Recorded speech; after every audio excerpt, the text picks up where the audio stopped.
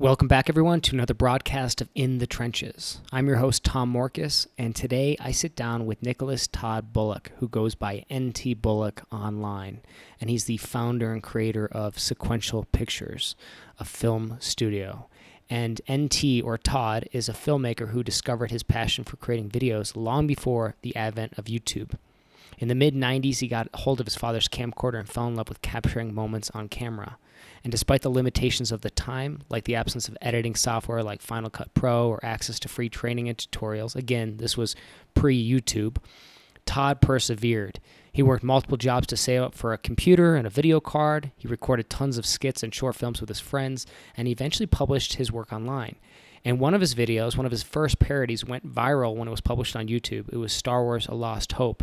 And I will say, I think I saw that back in 2005 or 6, like right when it was published, really early, we'll say, to his content, and it made me laugh so much. And since then, I've actually followed his career for the last 10 or 20 years and been just a big fan. I was talking to him offline, and I tell him a little bit of that in the call today. And he mentions this too, that, again, I'm not the only one like this, but that for many people who found his stuff, it's like this underground comedy, and it's become almost vernacular in some circles, friend circles and family circles. And I would agree that I'm part of that. I think some of his redubs, like The Thing and Dune, and his recent Aliens alternate cuts, I think is what it's called, but you can search it on YouTube, go to Sequential Pictures. I mean, this stuff is hilarious, to me at least, and my sense of humor, it really hits deep. So that's one of the reasons why I brought Todd on to the call today, because I'm just curious about somebody like this who I would kind of call an underground comedian, how he thinks and creates.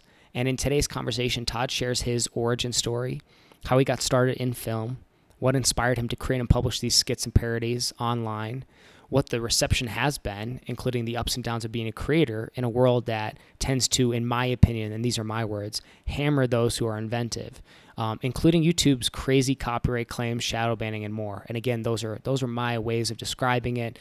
Todd's might describe it slightly differently, but that's just my take and my perspective on it. We also talk about Todd's recent near-death experience, including multiple trips to the ER, 17 days in the hospital, and losing weight till I think he weighed, no joke, like 80 pounds or 89 pounds at his lowest, and how that has impacted his career and how he's rebounding and what's coming next from him.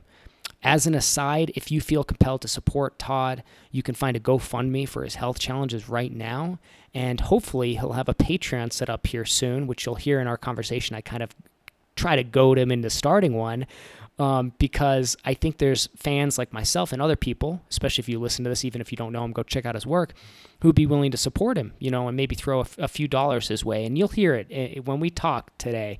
You'll see that he's kind of what I would describe as that consummate artist, that creator. He doesn't, we'll say he thinks about the art and the creative piece first, which I love and appreciate, and maybe at the expense of the marketing and sales, which again, these are my words, although I think Todd would agree when you hear the conversation, that's kind of like it. So again, I was trying to goad him a little bit into starting a Patreon. I'm going to try to help him start that and set that up, because why not? If people love your work, if fans love your work, it's very reasonable for them to, put some money into the tip jar, so to speak. So if you do feel compelled after this conversation or checking out some of his work, you can go find the GoFundMe, or hopefully we'll have his Patreon set up and you can throw a donation his way just for all the laughs that he's given people over the last couple decades. And ultimately, I hope you enjoyed today's conversation. And if you do, please share this interview with others. That's the only way this word of this podcast spreads, and the only way interviews like this get anywhere is by you sharing them. And please consider leaving a review on iTunes or Spotify or wherever else you're listening to this. So without further ado, here's my conversation with NT Bullock of Sequential Pictures. Todd, welcome to In the Trenches. Thank you. Thank you for having me. So I got to just start from the beginning for some context. You were one of the creators, I guess that you could say. I came into YouTube, maybe started watching around 2005, 6, 7 era or something like that around then. I won't say an early adopter, but, being a millennial kind of, it was part of our world, I guess you could say. And you were raised on YouTube? Yes, a little bit. And I feel like your content was some of the first stuff that I would say, almost like, how do you describe it? It's like video memes or something like that. These parodies, these skits.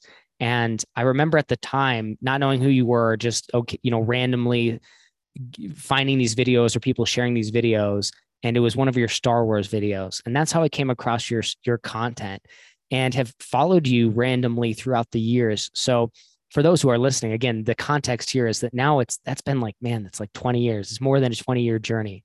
So I'm just very Yeah. excited to have this conversation with you, and I want to know a little bit more about kind of you and your origin story. Like where did it all begin? Oddly, I've gotten quite a few comments on YouTube that was that a lost hope. That Star Wars video was the first Yeah. thing they saw on YouTube. Because I was kind of late to the YouTube game, but it probably started in the mid '90s for me. So like almost a decade before YouTube blew up. I kind of took my father's video camcorder and just started. I kind of fell in love with the camera and was enamored with it, and started like putting my friends in front of it and doing silly off the wall ninja stuff and craziness. Back then, it was really difficult because it was before you had Final Cut Pro and all that. I think I started on I was working like 4 jobs, and I would save up money and buy a computer, not a very fast one, and back then you had to have like a video capture card, like the separate thing that you had to add to the computer to make it, function, and it was terrible. And it's come such a long way, but YouTube was kind of like I've mentioned to you before, I was kind of late to YouTube, but yeah, it was kind of the Wild West um, for even the decade before you found one of the videos. So it was a long journey because it used to be a lot harder to buy server space and put up a Yeah. video and embed it in QuickTime and encode it with Sorensen codecs. And Right. it's just, I mean, I got a love hate with YouTube, but I mean, it's so much easier to just upload a video now, and they do it in multiple resolutions at multiple, bandwidths, bit, all that kind of stuff. It's just so much easier. So back then it wasn't, oh, I'm going to be a filmmaker and put stuff online. It's like, well, now I got to learn how to make a website, with Dreamweaver and Yep. graphics and all the other stuff that goes along with it that has nothing to do with even making a film. So yeah, there was a lot of work before that, but Well, let me ask you about that, because and to put yeah. some context in, like historically. So you started, was this like were you doing this like in high school? Was this something you did like just for fun, or what was like did you just do skits for fun? And then when did that go from, I guess, if that was the case, when did then you start actually publishing and putting stuff online? And tell me kind of your thought process behind that. Um, yeah, I guess I was shooting skits that are long lost now. With like a friend would, yeah, high school, I guess. We just set up the video camera and do silly stuff. And I did some like stop motion animation where you press the button to record and hit it again. Uh, started real simple, but it wasn't until I left or graduated high school rather that um, I started having a friend group. I was in a band at the time, and then that band had friends and fans and people that would come into like my universe, so to speak, or my galaxy rather. And I had access to a lot more people, and now I was driving, and I could say, "Hey, why don't we all get together?" And because I'm from a very small town, Macomb, Mississippi, and there's not a lot to do there, and so that was kind of entertaining for me. Was like, why don't we do something? And I would just kind of throw them in front of the camera, and um, some people enjoyed it. Some people thought it was work. You know, you kind of suss out who's kind of down to clown and film. But it was a lot of fun. But a lot of that stuff didn't make it onto online because I was just learning. I was just, you know, but pretty early on, I got the bug, so to speak. And I realized, especially back then, that it was going to be a lot of work to put it online. And I wanted to get attention. And it's not like, I mean, I like Star Wars, but I wasn't like a Star Wars nut or anything. But I was like, well, I'll just do a parody of something that's really popular and that'll get eyes, you know, I can get some attention. And so I think it was 99, I put out the Phantom Menace was coming out, or Yep. no. Yeah, The Menace Strikes Back. I couldn't even remember the name of my own movie. And so I just did it based on that. And that, you know, for the time, it got a lot of views. It's a lot easier to kind of calculate and aggregate that data now.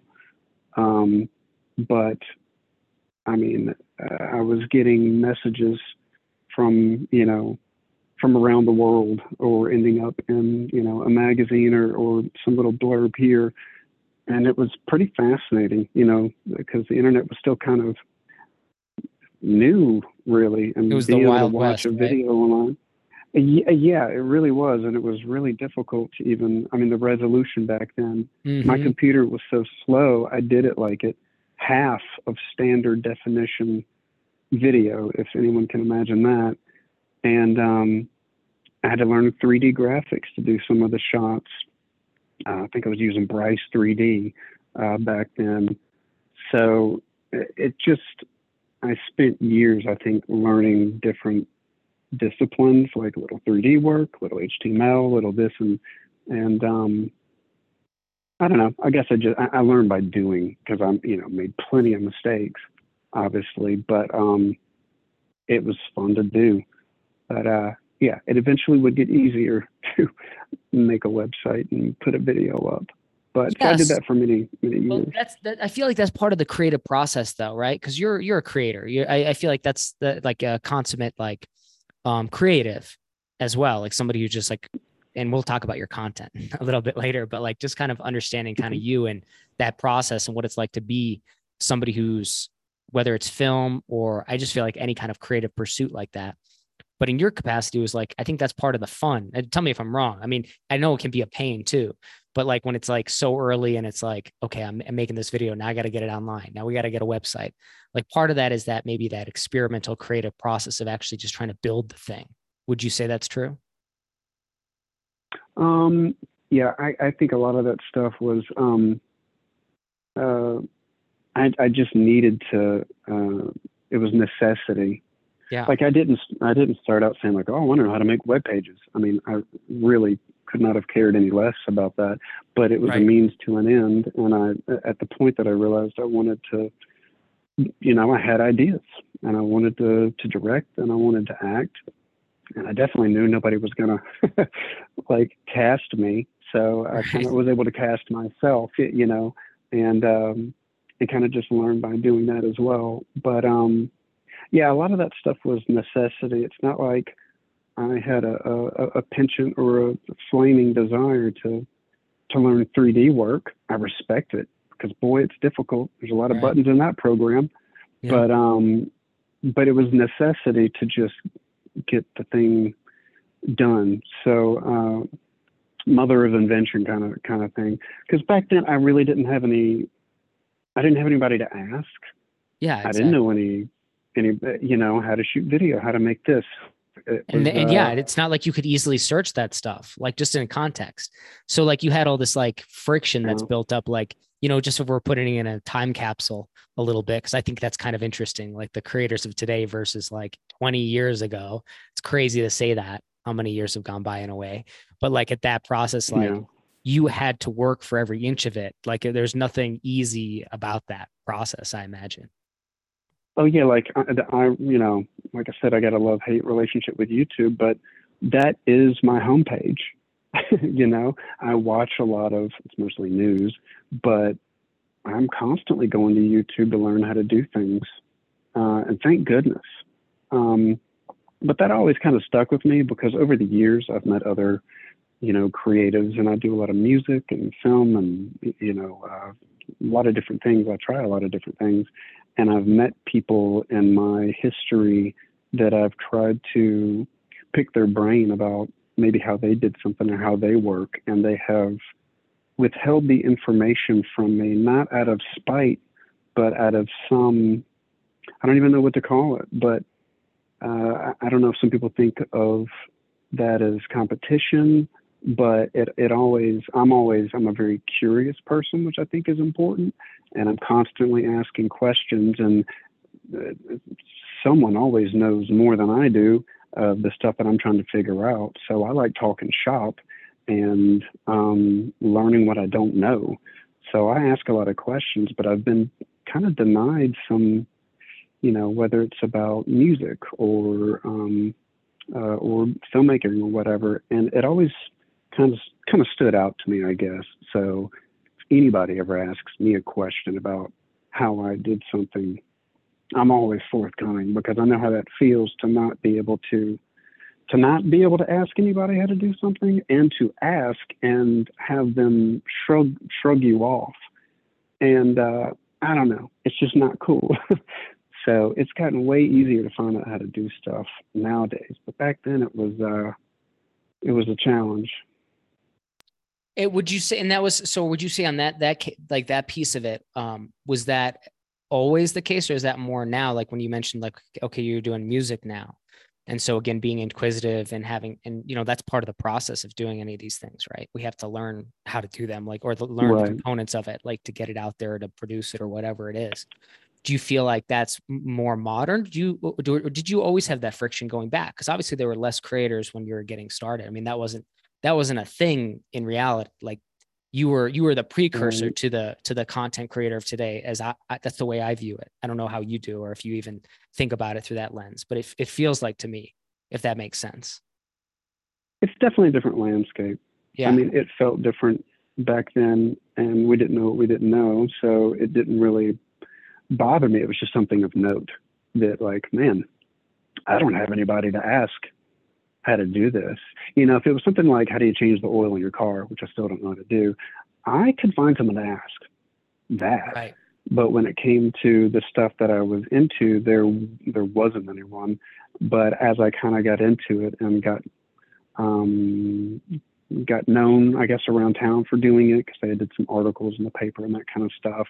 And as I did more projects, because I would kind of bounce back and forth between music and film, um, you come into contact with people that sometimes do something, adjacent, similar to what you do.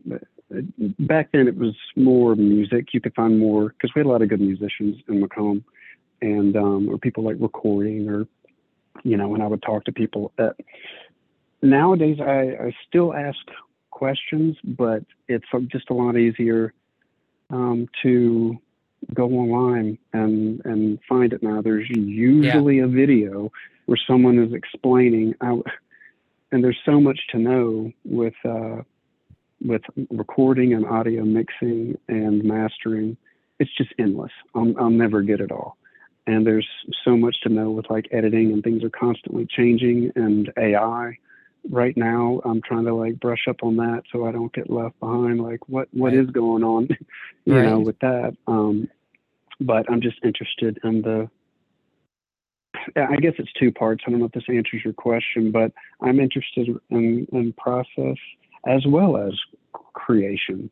Mm-hmm. And I don't know, for me, that's been kind of key because some people have, when they like something that you do and they kind of want to do it or do something similar, and they're in your orbit and you involve them, some people take to it like a fish to water, and other people you realize like, okay, that's not their strong suit. They can't sit in front of a computer for 10 hours and rotoscope a lightsaber or whatever, whatever it is, because there's a lot of nerd work involved with putting something. It looks fun on screen, but as you know, there's a lot of blood, sweat, and tears behind it. But I didn't mind the work, and I didn't mind uh, the creation of it, and it always felt worth it, even if the video didn't get like a lot of hits or wasn't popular. Because I learned every video or every song that I produce, I learned something. So it never feels like a waste. On that front, and I want to talk about the music and the new endeavors as well. But like, you brought it up actually. I'll just ask this: how long did some of these skits or these movies take to produce? Like, what was your longest one? Like, I know we were talking just offline about, or I mentioned the Aliens alternate takes movie, and I was just thinking like the level of detail in that I felt was like extremely high. I'm like, how long does something like this take to create, or if any of yours stand out as being like the longest to produce? Oof. That's kind of hard to. That's hard to say. Um, you know, some of them obviously took longer because of the graphics, and some of them I had some help on, and some of them, um, I don't know. I think that I, I'm not good with. I'm good with time, and I'm bad with time. Mm-hmm. Like I don't remember anybody's birthday. I don't remember holidays. Like I have a weird sense of time, but I probably don't know that very well because I tend to just put my head down and like, well, we got to get all Yeah. this done if we want to get this done, and I don't obsess over the time. Yeah. But it also changes, I guess. Like if you're doing something professionally, like we shot an independent movie semi-professionally in New Orleans, and we shot a feature-length movie in like 14 days, which is kind of insane. And so I can tell you, oh, it took us 14 days to shoot Mm-hmm. that, and many many months of editing and all that.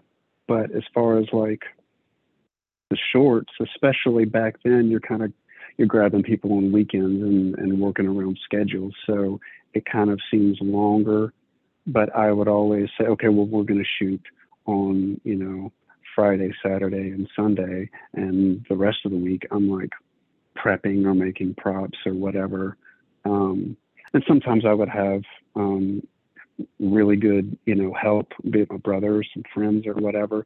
And other times I was doing stuff by myself. So I don't know. I wish I could answer you better. I can't remember what took the longest, but the Star Wars: A Lost Hope had the most green screen because I was learning green screen as I was doing it, um, which is very scary. And the Aliens alternate takes that that was actually pretty quick, all things considered, but the computers got quicker, Yeah. rendering times got quicker and everything. And I shot that by myself during COVID. And, when you're having to rely on other people, your schedule, you have to schedule everybody. And at that time, I didn't know that I was producing. I was getting everybody together.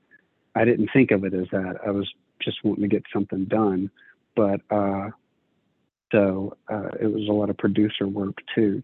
So I don't know. It's kind of hard to answer. I guess I'm just not good with No. logging that stuff away because I just in the trenches, baby. I just like we got Yeah, to get this exactly. war done. Yeah. It doesn't matter how long it takes. It's going to get done. Well, I think, and by the way, and that's the thing, it's like, I don't know that there's a right or wrong answer here. And part of it is just kind of understanding kind of how you approach projects and kind of the creative pursuit of it. At least that's what I'm fascinated by. And I imagine many of my listeners are too. It's like this idea of like, I've always found it interesting. Like anytime I find something that I really like creatively, I would say that I actually have always loved like how it was built or made or almost more interesting. So like if there's a movie I really love, I Yeah. actually find the idea of like how it was filmed more interesting than the thing even. Like, and I know that's weird and I don't know, but that's how I kind of look at No, things. I would agree with that. I mean, I would say because I went to college for 1 year for film school at USM, and I didn't want to go, but my parents basically said, if you don't go to college, we're kicking you out of the house. And I was like, I'll do a little college. But I kind of figured it was going to be a waste of money because I felt like I was learning a lot just by doing. Um, but I, and then my dad got sick, and then so I was only there for a year, and I moved back home, and mom was alone, so we had some family tragedy, so I never went back. But I I don't know. I just felt like it was one of those things that you can, if you want to do it badly enough, you'll kind of figure it out. I don't know that you need to go to school for everything, And I knew some people that had gone to school for film, and they're like, no one's ever asked me for a diploma, in film. It's a little silly. But I say all that to say, to get back to your question, was I felt like that was my film school, was like voraciously buying DVDs and watching all the extras and then listening to the commentaries. And I used to watch an old show. I don't know what it aired on, called Movie Magic, when I was a kid. And ironically, I'm starting to rewatch some of those episodes on YouTube at night when I go to bed, just on my laptop. And it's funny how far the technology and the way shooting is stayed the same, but also kind of changed. But that just piqued my interest of how they would do something practically with like cheap stuff. It looks good on film, but it's shot practically, and I'm like, wow, you never would have known that was a miniature. It just kind of blew my mind because it's a magic trick. I think Yes. Orson Welles put that, like a magic trick, and it's fun when you pull it off. Yeah. You know. So that leads me to this question about, you mentioned some of the films that you produced. Sounds like more recently. When did you? Well, I guess this is like a 2 or 3 part question, honestly, because part of me I want to know, like, okay, so you started putting stuff online, but like, was there a quote unquote monetization strategy, or was there a thing of like, here's how I actually earn money from this or get paid? And then you mentioned the films that you've I think filmed and directed / produced. I don't know kind of what your involvement is in that. Anyway, I'm just curious about all of it. So maybe the first part first. I don't know, whichever is easier for you. Early on, I did not think about monetization because I was too busy just learning. And this is pre, Google AdSense Right. or whatever. Exactly. Right. Um, so early days, there was just nothing. I was just putting my own, money into it. But there came a time, I guess it was when, and you probably remember, I don't, whenever Google AdSense did come out, Mm-hmm.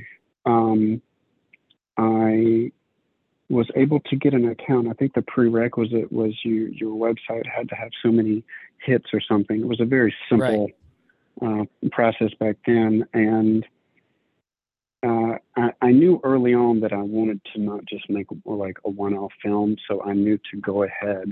I at least had the foresight to say, okay, I want to have an umbrella name to this for this all to go under. So I came up with Sequential Pictures, and so that was eventually would be the domain and website when I got a little money for that. But it took a while for me to kind of get the views, and then the Google AdSense, and then embedded on the page. And it really wasn't until I did the Star Wars Lost Hope, which was, and I'm bad about dates, but 2004, something like that, 2005. I don't remember. I'd have to go look it up.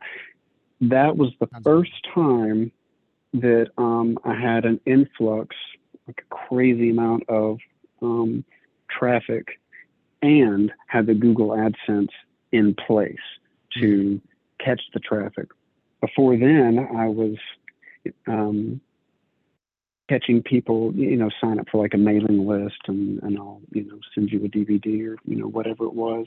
But so I had, I don't know, 13,000 email addresses or something like that collected. And whenever I would put something out, I would send out, of course, even that was a thing. I had to learn, well, how do you send out 13,000 emails, Yeah, you exactly. know, and you get this program and then your ISP says, what the hell are you doing? You know, you're spamming people like, no, no, no, they asked for this. Um, so, you know, that was a whole thing, but, that was the only time that I was really able to, because I do recall that A Lost Hope cost me about $1,000, which, you know, was a lot to me at the Hmm. time. But I had to buy like the green screen and some software and all this kind of stuff. But the Google AdSense eventually, you know, months after I put it out, eventually paid for the party. It was the first time Hmm. that a movie got paid for, you know. But it was also the most I'd put into a movie at that time. But so yeah, and you know, after that, I kind of had sequentialpictures.com was a repository for my movies, and then people were taking the movies off of my website and then uploading it to YouTube. And I Hmm. had a very mixed, well, a negative reaction at first because that was how I was. I finally got to a point where I was making some income to not make money, pay for the pay for the hosting, pay for the domain name, Yep. pay for the party, and then they absconded with my movies. And of course, you know, it was just most people, it was just fans who just wanted it on YouTube. But you know, if you go to YouTube and search, you know, Star Wars: A Lost Hope or whatever, you'll find multiple versions over the years, and Hmm. you know, 100,000 hits here, you know, whatever. And you go to mine because I got on YouTube way, you know, way late and was very late to that party because I lost that battle of being able to kind of have control of my content. Um, Mine has far less views than other people, you know, and sometimes they would give me credit in like the description, and sometimes it would crop out or crop off where it came from. Um, I guess just nature of the beast, but and not too long ago, YouTube sent me some kind of thing about we've recalculated the way we what we consider to be a view. So like I'd done some, you know, the Dark Crystal. I redubbed a section of the Dark Crystal, and it had gotten like 19 million views. And I'm like, all right, I'm starting to get some views because at this point, as you know, YouTube arbitrarily said, yeah, we're going to demonetize your account, which is what they sent to me. And at that point, I had made nothing because people could just watch my videos elsewhere. You know, I had never made a dime off the monetization, you know, regardless. But they said, we're going to demonetize you because you have to have whatever the arbitrary prerequisite was. It's like you need at least this many subscribers and this many amount of hours of watch time per month or whatever, and I didn't meet one of those requirements. Forget what it was, but I just kind of shrugged my shoulders and was like, "Well, I wasn't making anything, you know, anyway." But then they came back and said, "We're going to recalculate the way, you know, we what we consider a view." And I forget what the Dark Crystal. It was the one I had the most on at the time. It went from 19 million down to a ridiculously low number. And I'm like, really? All of those were not countable? Because that had been featured on like G4 TV. I wasn't aware of what G4 TV was until a friend of mine said, hey, I think one of your videos was on this television, or I don't know if it was TV or whatever it was, G4 TV. And I'm like, oh, that's cool. So I know it got, you know, some attention. So it's just one of the YouTube keeps changing their requirements, and it's better now than it was, but it's annoying and it's not very friendly to the creative. Like, you know, people will say, "Oh, you should do a, you know, a YouTube, you know, be a YouTuber," which I hate that term. I hate taking like any website and then adding er to the end of it and saying, "Oh, I'm an Instagrammer." You know, I'm a filmmaker. That's what I am. I'm not a YouTuber. I'm not a TikToker. You know, it's, but that's the new language. I get it. Yeah. I'm 45. I'm getting older, but I'm just kind of rolling my eyes. Oh, I'm a Snapchatter. Doesn't that sound stupid now that Snapchat lost? You know what I mean? Just be aware. But uh, I don't know. I just, I feel for the people that are trying to start a YouTube channel and these guidelines. Before you can even monetize, it's hard enough to create something. But when you tell someone, yeah, you got to get 1,000 subscribers and you got to get Right. 500 hours of watch time every month, and then maybe we'll throw you some dimes. It's like, well, what truly is the difference between someone watching and appreciating your content at the beginning and after you get 1,000 subscribers? Like, did they watch it or not? You owe it to those creatives. Because right now, what that sounds like to me, after some, because I've had my brush with the music business too, is it used to be like, because I was in a band and we had an Atlantic Records demo deal. And back then the deal was, we're going to make all the money from the sales and you make money from touring and selling merchandise. But nowadays, these artists, these people that get these record deals, it's called a 360 deal, you don't even get your merch. You don't get to make money off of that. And it's like, man, it's just gotten worse and worse for creatives. And if you look at these people that, how little they make, like, I mean, I don't know about you, but I see these headlines from like, oh, this person put out a hit song, had all these streams, and they made $30. So I just got kind of a love-hate with, I kind of just ignore all this stuff and just keep creating, and I don't worry about that side of it. And that's part of my problem. And I know you're into marketing, but I think if I obsessed about marketing, I think my personality, I would throw my hands up and say, you know what, screw it. It's not worth it. But it is worth it to me. Even if I don't make a dime, I Yeah. learn from it. I've made friends through it. I have people like you who've been watching my stuff for, 20 years, and that means something to me. So I'm not a good self promoter and I'm not great at marketing. And it's just something I realized about myself.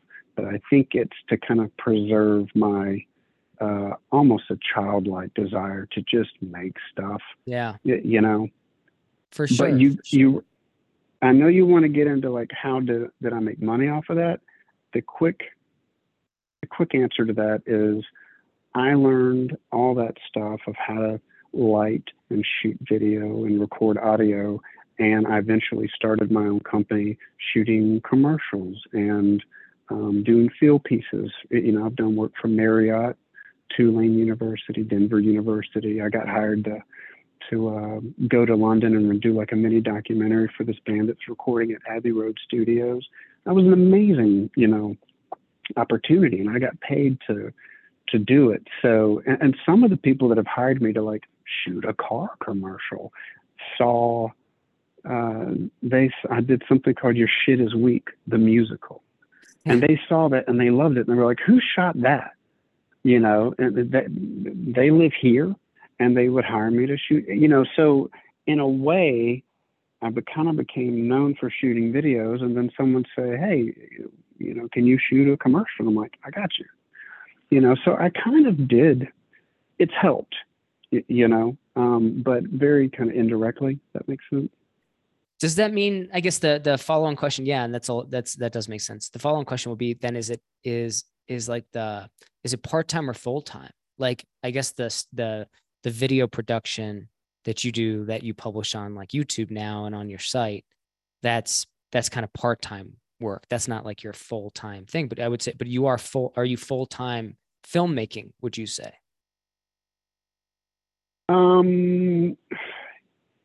No.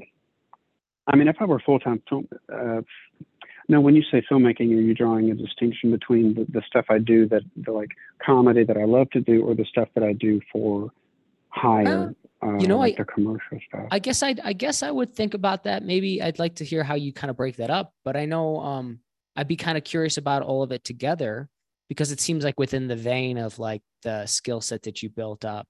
Obviously you have passion projects, but then it sounds like you're getting paid in some capacity to be doing that thing that you also do passionately, right? So yeah, altogether, like, is this your whole thing? Or do you have a job and then you do this kind of part-time? I think just for those who are listening, I know I'm particularly curious too. Like what level are you? I started out doing I think I started out doing car commercials, which is not very, luxurious, but it was a monthly thing, and it allowed me to. The, the only real full-time job I've ever had. I said I had four jobs earlier at one point, but it was like I would work in the afternoons for an attorney. I worked at a video store for a very short amount of time, like one day a week. I worked at an internet service provider for like 1 or 2 days a week, doing very, very little now that I think about it there. But, and I forget what the fourth one was. But the only full time job I ever had was working at a computer store, learning how to like fix computers.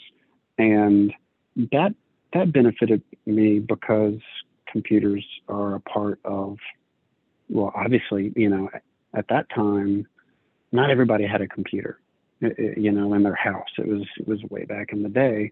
But so I can fix my own computers because I'm always dealing with a computer when I'm editing or creating or whatever. So it's nice to be able to fix them and troubleshoot. So I value that information, but I can't remember how long I did that for, but I was also, I'm a bit obsessive. So even on my lunch break, I worked very close to this computer shop. I would go home and eat in front of my computer while I was editing my Matrix parody or whatever it was. I would even work during my lunch and then come home and go right back to it, much to the dismay of whoever I was dating at the time. So a bit of a, workaholic when I get my teeth into something, but I might have done that for a year or two, maybe three. Like I said, I'm bad with time and dates, but right when I started doing car commercials, because some people had seen the work that I had done, I was able to get really cheap rent somewhere and do a car commercial or two, a month, and everything was paid for. But of course, that comes with, you're not getting health insurance. I was kind of working for myself, but when you're young and dumb, I was like, who needs health insurance? As I almost just died this year from my health care. And boy, I'm glad I had some Obamacare this year. But so I was able to kind of go freelance, fortunately, and I would be hired to do something. And in between, I would just get busy with, I would always come up with something to do. Like, you know what, I'm going to do a parody of James Bond, try to add more to the website. I had a podcast for a brief moment. Or, you know what, because I was doing a lot of, I had the band at one point, and I did the band for many years. So there was always something creative to do in between. Of course, the band came a little earlier, now that I think about it. But regardless, I guess it's just always kind of worked out. But as you know, as you get older, it gets harder to get everybody together because people grow up, they get married, they have kids, they have bigger responsibilities. And me, for better or worse, I have kind of kicked it. I'm not married. I don't have kids. I'm not in a rush to get married. I don't know that I ever want kids. So I don't know. I value my time, and I value being able to be creative, and that's important to me. So I don't know. I've kind of always fit things in between other things. There's always something to do. Right. But the good thing about like when you're doing something commercial is, because I've got friends that work in the movie business, like for real. And man, that's some long hours, like 14-hour days. Those people work really hard. And, I've got an energy deficit because I had mono and, I got diagnosed with ulcerative colitis. And so I have to be real careful with my energy. And it almost killed me shooting that movie because it was, I was drawn and quartered directing that. I didn't produce it. My buddy Jared Hopkins produced it. And he works like in the movie business for real, down in New Orleans. And so he was able to gather like a real crew of people that knew what they were doing. And So it was a good learning experience for me. But what I also learned out of it is that um, I don't know if I have the health slash stamina to do features all the time as much as I would love to. Yeah. And I'm not saying I'll never do another feature. I just know to wear comfortable shoes next time and to be in a certain amount of shape. Um, if I do that, it's a big job. It's mentally and physically, exhausting to me because of my health history. Yeah. So it was kind of after that that I was like, you know what? I really do appreciate that I can make these shorts and have people appreciate them, and they don't take quite as long to do. Um, and there's something to be said for that because I think a lot of filmmakers they want to. I've actually spoken to a filmmaker who said to me one time that they didn't want to waste their time making short films. They wanted to make their movie, and I'm thinking, man. And I told them as much. Like, I really think you should make a short film. You're going to make a lot of mistakes. Mm. Make them on a short film. There's nothing wrong with a short film. Uh, so, yeah, I don't know. I may never go back to making another feature, but I don't know if that answers your question. But Well, yeah, yeah, it does, and it also kind of just opens up some other questions that I think are might be interesting too. Just hearing this, so it's like I don't know. I guess I also think like why not, or why, like why not have a Patreon? Do you have a Patreon, or do you have some way that people can contribute and create like just like consistent funds for you or anything like that? I just know because I do know some creators do pursue that, and sometimes that can be a great source to allow you to keep doing what you're doing. yeah. And Tom, I don't disagree. I signed up on Patreon just to grab my name, just NT Bullock, just in case, Yes. because Patreon and I guess Kickstarter, and I think preliminarily we briefly spoke before the interview about the Kickstarter thing. To reiterate that I had a problem with Kickstarter early on. Not that it's a bad idea, and I'm not denigrating anyone who's used it. It's a really cool idea, but I guess because I always try to do things cheaply, because I always think from the standpoint of always that this is not going to make any money. Even if it did, I always go into it thinking this is not going to make any money. Do it as cheap and as fast as you can without sacrificing much quality, and as much as you can. But yeah, it just after having met a lot of filmmakers and going to film festivals and all this kind of stuff, I got a little inundated with feeling like everybody was asking everybody to fund their film. And the way I came up was no one's going to give a shit about this but you until they see it. Because I've had some naysayers. I'm like, I want to do this. And they're like, sure, whatever. But then I finish it and then they see it and then they're like, wow, didn't know that's what you were talking about.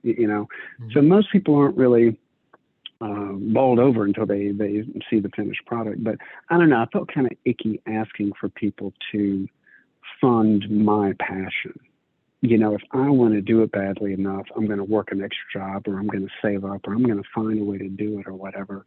And I guess that I don't know if that's pride or whatever, but it just felt weird to ask a bunch of people to fund it. Now I know it's not. That's just me inside my fishbowl head, But yeah, the Patreon was also an interesting thing. But like I said, I signed up just to grab my name, just in case I ever wanted to to do it. And I've had people mention it to me before, but I'm very wary, or not wary, leery of getting something started. I would feel awkward. I'll say it this way. I would feel awkward because I know on Patreon, I guess people can sign up. Correct me if I'm wrong, because you know more about it than I do. They will say, hey, I'll donate $5 a month towards this. Yeah. And you get some sort of tier of like, hey, here's a free t-shirt or something.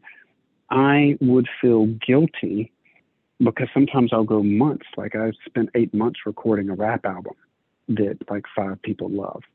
you know, for that 8 months, I'd feel bad if someone who signed up to pay, onto my thing on Patreon was giving me $5 a month because they love my movies, and I didn't make a movie for a year because sometimes that happens. I just don't. I want to earn it for real, and I don't want people to feel like they have given me money and not gotten something, Yeah. for it. So, and Well, maybe I'm just inside my own head, but yeah, it felt the weird. only thing I would challenge there is, and that's, Sure. and I understand where you're coming from, is just also that you don't have to do it that way. I guess I just want to clarify that piece. Like, but I'm not saying you have to do it or that you should. I mean, it's like, I think I appreciate the creative approach to this, but Patreon could also be something that you kind of put up like a tip jar. And it's like you're playing music and there's the tip jar and people can throw some money your way if they want or not. It doesn't have to I be like something that. that you have to like Yeah. commit to producing new stuff or have an exclusive tier. It could straight up be like, here, you can put $5 in the pot every month and you get absolutely nothing from me. Thank you for your patronage. Yeah. You know what I mean? You can set the rules. Yeah. Yeah. And I guess it's my omniscience on the whole, thing, just ignorance basically. But I know at one point, and now that I'm thinking about this, is at one point you could not put links that went outside of YouTube into the description of YouTube, correct? Do you remember that? Yeah, Was that a thing? I possibly, or at least you'd get like penalized for it or something like that. I'm not exactly sure. I vaguely remember. So this is yet another like Yeah, you you're might know better killing than me, me. YouTube. I remember thinking like maybe I could do that, and then I realized they would not allow you to go outside of the domain of youtube.com/. You could link to other videos, but I think when I looked into that, it felt so stifling. It's Yes. like I'm on your platform because I'm forced to be on your platform. You Right. clearly won video. Okay, we get it, YouTube. You won video. Okay. Everybody's taking my videos off of my site. I lost that battle. Fair enough. But now I can't monetize it, especially since some of my videos, as you know, are like redubs. Right. It's a weird eclectic mix of stuff up there because some of it's completely original and some of it's a parody of stuff that has music. Like when I did a glitch in the Matrix, I could have used some like MIDI or some crappy kind of royalty free stock stuff, but there again, I didn't care about the monetization. I cared about how it felt. And part of the movie, the soundtrack is way important. That music is super important. So I'm using the Star Wars music. I'm using the music from The Thing and The Matrix because it's important. That's more important to me. But boom, you instantly get dinged on YouTube. And you know what? Valid. Totally valid. Or on the redub, I'm using not only the music but the images as well. Do you feel like that is? Do you feel like that is fair though? I didn't say fair. I said valid. Valid. Okay. Here's Valid. my point. Okay. Yeah. It's unfair because I am taking something, I'm reimagining it. In fact, I've often heard that I'm introducing some of these people to some people never heard of the Dark Crystal or, whatever it is. The Thing. I've never seen The Thing. You're kind of introducing them to it. And what you're saying by taking 100% of the potential, take on it, that there's no value added. I've done nothing because one song in here, you're going to take 100% of the ads or whatever. I do find that to be unfair. But if I had to play devil's advocate, it's not like they're going to go through each and every video and, send it up to the Supreme Court of YouTube or whatever the hell and say, oh, okay, well, he did do a little something. Let's give him, a few pennies or so. And I found that what happened with my YouTube account was they flagged it early days because I uploaded something that, because their copyright stuff used to be even stricter. Now, like right now, I'm kind of looking into AI upscaling some of the older videos. And they'll say, oh, there's a copyright tag on this, or flag rather, and it'll be blocked in some countries. And it really depends on the studio or whoever owns the rights to it. And some of them let it go and some of them don't. But if there's ever an ad or any money to be made, I don't see, a dime of it. Mm-hmm. But so some companies are kind of cool, some are not so much. But I noticed that, like, I did a redub of Avatar, and before it even got done processing, it's like, oh, we're going to make all the different versions. I had not published it. I got a copyright ding, and it's like, man, that was quick. I didn't even it didn't even go live. So clearly my account was flagged, and I've had friends of mine say that they have gone specifically onto YouTube and at times like searched out my last name, Sequential Pictures, and the name of the video, and that my video was like pushed way down. It wasn't even on like the first page of results. So It's like you've been like shadow banned or something. Shadow banned or throttled or something, and yeah. I can never prove it. But right. I just feel over and over between the demonetization and between the, the copyright stuff and not sharing, revenue sharing, and then you need this many subscribers, all this stuff. It's like death by a thousand cuts. But I can't do anything about it. So I continue to put stuff up on YouTube, and the only way I sleep at night is I expect nothing in return but a comment of praise here and there. And you know what? It's enough. That's awesome. Man. But it's not fair. It's not fair, but, that's just my perspective on it. Yeah. But maybe I should start a Patreon, or actually do something with it. I don't know. Maybe it would. Yeah, no way. But I think I would say I got to make it minimalist, so it takes up no time or energy from you. It sucks nothing away. Like, it's just like, here's a tip jar. Like, you can tip me and you will get nothing. And it's like, I don't know. I just feel like even if you were straight up like that, I would be like, okay, I'm gonna tip the man because I've laughed so hard at some of these things. So like, I'm just saying, maybe just put the tip jar up and just be super clear. Like, no, zero expectations. I probably should. It's not a bad suggestion.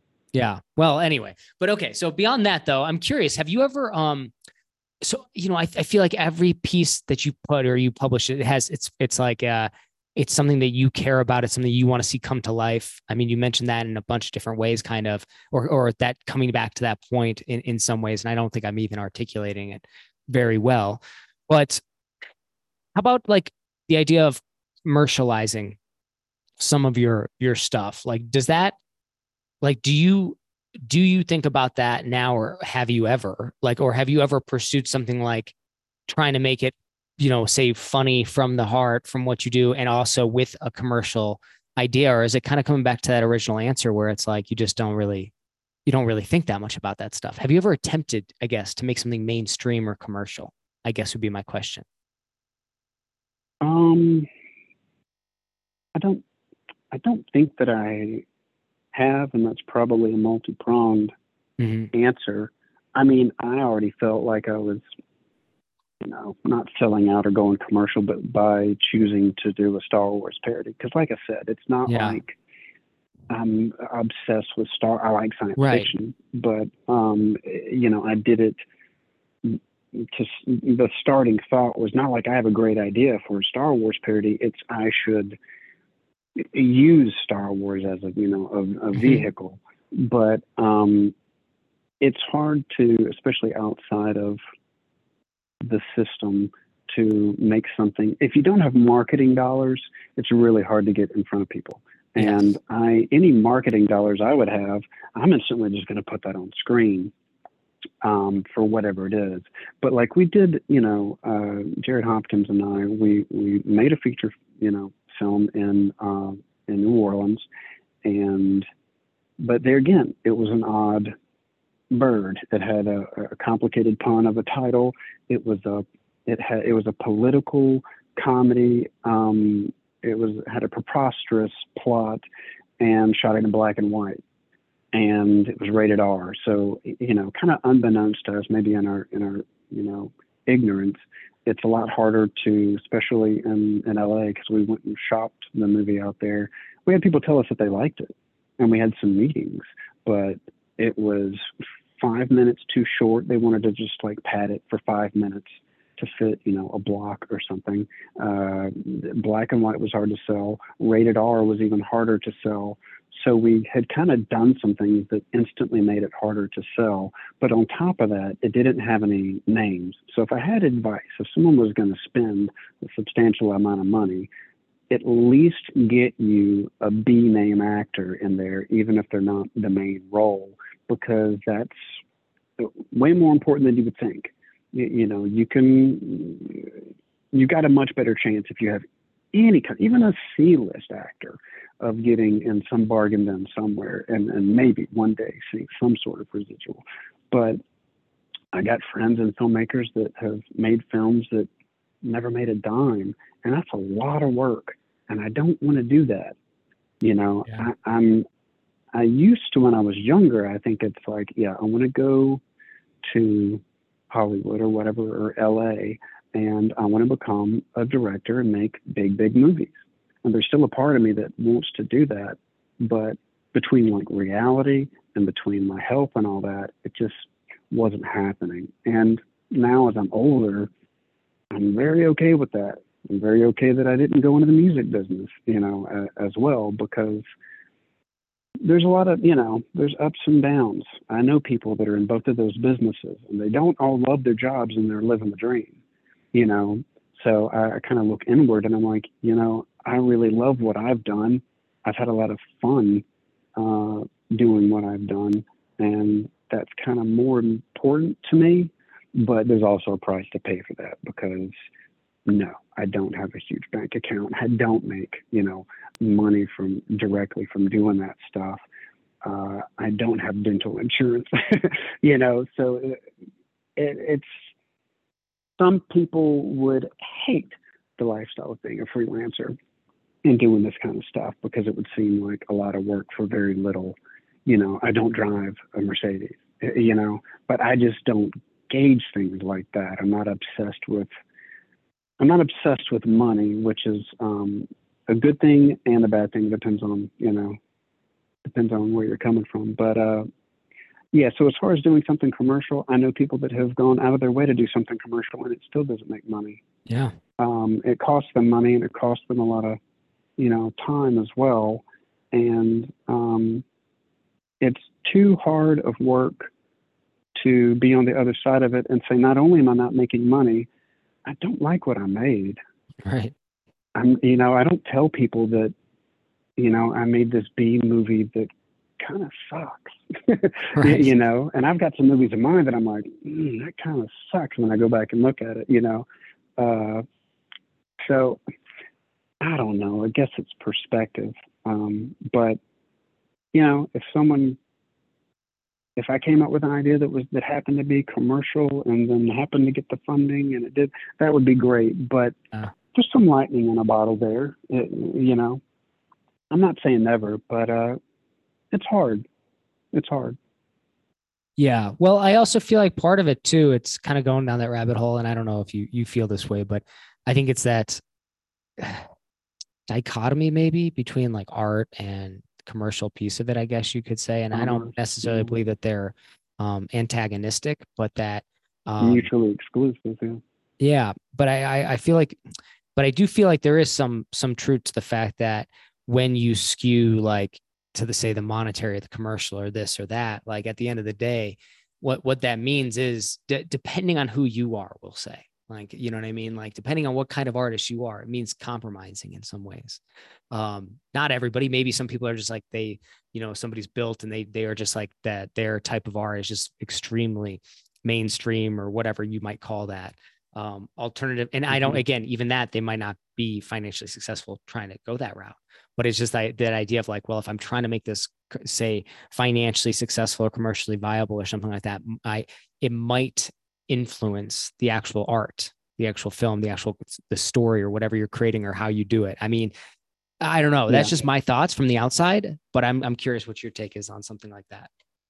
Well, I'd agree with that. I mean, because there's like even the feature film I made, it's a romantic comedy, but that on its surface bores the hell out of me. So that's the reason the plot is so absurd, and hyperbolic. Like I did a short film called Mombi where I play like a 10-year-old, which is ridiculous. But I think if I don't find it humorous, then I don't want to do it.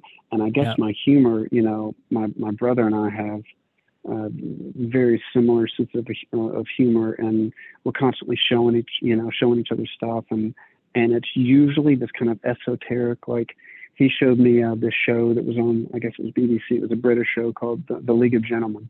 I mean, it is not a wide. I don't know many people that have even seen the League of Gentlemen, but it's brilliant. But it's esoteric, it's dark, but it's hilarious. And growing up on like Monty Python and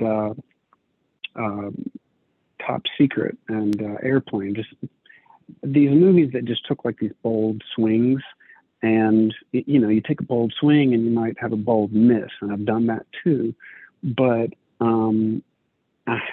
as far as my stuff that I do for myself, I gotta find it funny, and usually what I find funny is a little off kilter. And I think in our preliminary, we spoke briefly Yeah. before the thing. You called me something like an underground comedian or something like that. And I'm Yeah. like, that's pretty accurate. Like I've never called myself that, but I was like, I dig that. Yeah, I don't mind being underground, but I do know a lot of jaded.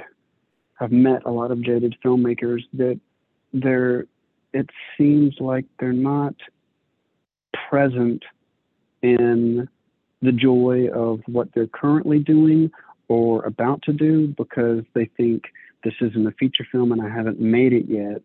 What's the old phrase, like, it's the journey, not the destination. Mm-hmm. And I think I realized that after around the year 2000, I was, like I said, I was in a band and we had a couple of demo deals with Atlantic Records. And I left the band before we even heard back from Atlantic Records for reasons that don't matter. But I realized then that it's like, I know this sounds crazy that I don't want to say throwing away an opportunity, but I realized some things that I didn't want to do and something I didn't want to be, and things that might not be good for my soul if I have to get kind of, hokey about it. And I don't regret doing it. The only thing that might have been regrettable is I enjoy being in a band, and I was in a band with some talented that were better musicians than I was. And there were a lot of good times, and I had fun, we were recording and making music, but there again, back to process. That's all I need to be happy. I wasn't worried about when people start telling you like, oh, you're going to be rich and famous and all this kind of crap. It turns me off. Like that's not the reason. That would be a happenstance. That would be a symptom of something that I'm already doing. I don't want to obsess. It just really pointed it out that, oh, I'm really not driven by that. So maybe me being surrounded with people where their interest is for me to be rich and famous, they're saying it to me to entice me because they think that that's what I want is just attention, be it good or bad, just for money, because I will be paying their bills if I am successful. But they're going to ask me to do things that's good for them. Not always. Some people are, in the business, whether it's film or music. I'm not saying there are no good people that don't have good advice, but in some of my experiences, I just felt like what was best for me was not what was being thrown at me, and it was stressful, and I walked away from it. So I don't know. I learned something about myself that I'm just not worried about being rich and famous and all that kind of stuff. And I'm much happier just producing stuff that makes me happy. But I'm also broke. you know. Uh, So I was going to ask if I yeah, could borrow a few $1,000. We'll talk about it later, yeah, for sure. That's so funny. So okay, so question on this. Um, well, yeah, just you mentioned like doing the things that kind of like make you happy. When you look back at like some of the videos you've done, like, are there any that you feel like have really stood the test of time or stand out to you as like favorites or I don't know if you have like a favorite of your own of things that you've created. um, that's kind of hard. I mean, I Yeah. have people on YouTube or write me messages that they will tell me their favorite, and I kind of like live vicariously through that, or they will quote something from even a video that like I put up and it just really wasn't that popular, but they'll quote it to me, and I'm like, awesome, you know. That happened actually just last night.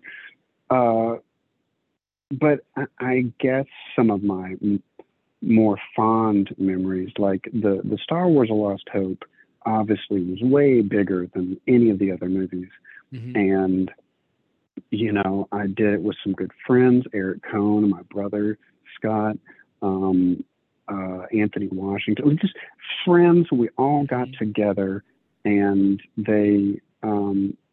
it was just a lot of fun, and it's nice that it got a lot of attention Hmm. and a lot of views and stuff. So I don't necessarily think, oh, Star Wars: A Lost Hope was my best film. It's just by certain measures, um, you. It's not like it's my favorite, but I have a lot of fond memories Yeah. of. I have a lot of fond memories of all of them, even the ones Yeah. that afterwards, like you watch it a year later, and you're like, no, it's not that great. But I was on set and making jokes, and still had some good times. Um, so no, it's kind of a cop out maybe of an answer. I do Oh, not that's fine. have a favorite particular. The redubs, did you expect these to be as popular as they are? I wasn't sure. Uh, Dune, Lynch's Dune was the first one that I did, and I remember I needed some extra voices, and I asked Eric Cohn, and I remember he was a little hesitant for. I don't. It's one of those things where it's like, let me show you what I'm talking about.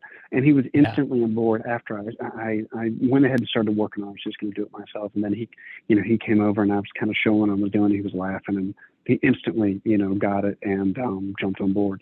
But no, at that time, I had not seen anything like that. I don't even know how I had the idea.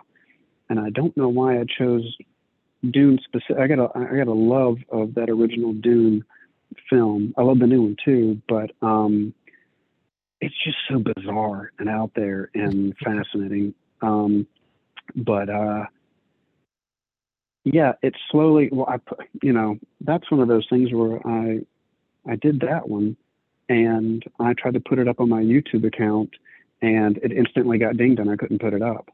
And so then Eric had a YouTube channel, and I'm like, dude, if you want to try to put it on yours, because I think my account is flagged, and it went up fine on him.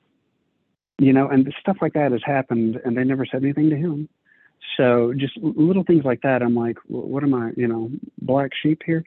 Um, but and I got a lot of views, and but there again, I had no expectations. But after that one did well, it's like let's do some more.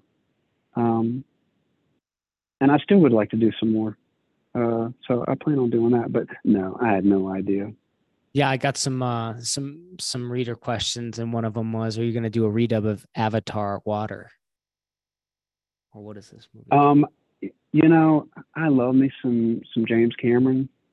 And I liked Avatar when it came out. I'm like the best story ever, most original. But there's, there again, I'm interested in process and the 3D and all that stuff was interesting. And there were some interesting ideas in there. And I got such a respect for James, Cameron. Um, I was a little, enamored with it. But I watched the new one and I think John Stewart reviewed it the best. He said, "Why? Why? it was like a one word review, and I'm like, oh, it's totally because I didn't like it. And I'm like, this is not very additive to me, to the universe, and I just don't care. And no, I feel like I would honestly be, like even though I'm kind of it, I guess like when I'm doing the thing for Dune, I love Dune. I'm not making fun of it saying it's a bad movie. Right. I'm adding humor to it because I have such a love for the film. Hmm. The Aliens alternate takes Aliens, yeah. thing. Yeah. Aliens is the best movie ever made as far as I'm concerned. Yes. I got a love for it, and I put a lot of nuanced stuff because me and my brother have watched that movie ad nauseum to death. Yep. But yeah, the Thing's one of the best science Oh, fiction horror yes. films around. Yes. Predator, you don't Yep. get better than like Aliens and Predator. I'm sorry, Yep. that's just Yep. A+ science fiction. So I tend to do movies that I like, make fun of movies that I like, and I just didn't really personally care for The Way of Water. Yeah, no, that's interesting. I'm curious about your process. So that was fun to hear. So yeah, I guess the follow on for that would be what are your plans now going into the future? Like what is your focus right now? Or what are some of the things that are on the horizon or might be on the horizon? um, well, like basically how we kind of met or got to talking. This year's been pretty bad. I almost died this year Yeah. with so I've been in the hospital for like almost like 6 months, and I had to relearn how to eat and walk, Mm. and I'm still relearning how to walk. Um, so I don't know what's next. I'm just trying to get my life back, Yeah. and I've had to, um, turn down. COVID kind of wrecked my business, so it was already kind of a bad couple of few years, and then to get this sick and end up in the hospital and all that. So it changes your perspective. But I've just been focusing on getting better and getting back to normal. But what probably will happen is I miss music. Uh, and I really want to get back into writing some more songs and recording. And I'm back in town with, you know, I moved back to Mississippi from Louisiana, and I'm in town with, my old drummer from that band. We're still friends after all these years, and I desperately just want to make some terrible music with my boy. Um, but I probably the redubs are a little, I don't want to say easier, but it's easier than like it takes a lot of energy to like get all the lights and your camera equipment in a car and then get everybody together and shoot Right. something. So the redubs are a little easier because it's more of a studio based thing. Um, I'll probably do a redub or some music, but I've just kind of blocked this whole year out as just learning how to walk and talk and eat in Yeah. public again. you know, uh, so I don't know. I don't know, and I've had quite a few people ask me like, are you going to write something? I'm sure that your whatever you do next is going to be informed by like this really terrible thing that you've just been through, and or like you're going to write a song about it. I'm like, you know what? I don't know that I will because I honestly just want to put. It was so bad, I kind of want to put it behind me. Um, it's been a pretty harrowing experience, but I have put no expectations.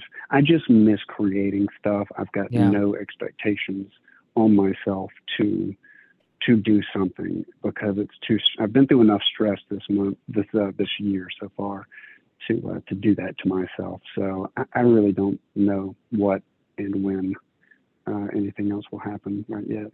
Yeah. And I guess finally, like in terms of just for those who are listening too, I think there's a lot of kind of creatives out there, creators, artists, an eclectic group. I get a lot of emails from a lot of different types of people.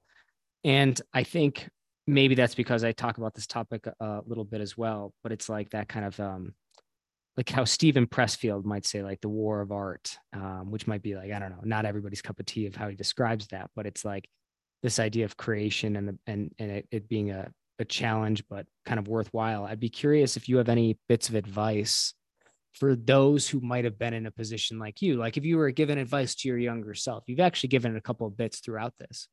But I'm just curious if there's anything you would say to the person who's just getting started or going this route, like things that maybe would have helped you if you'd known, or what to expect or anything like that. Hmm. You know, the landscape, like I've said before, has changed so much. You know,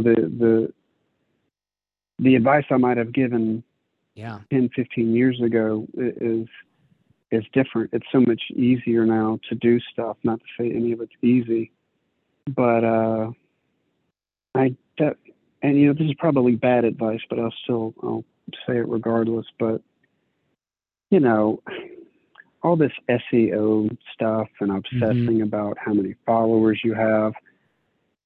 I mean, I get that that's the way of the world now, but at the same time, protect your soul.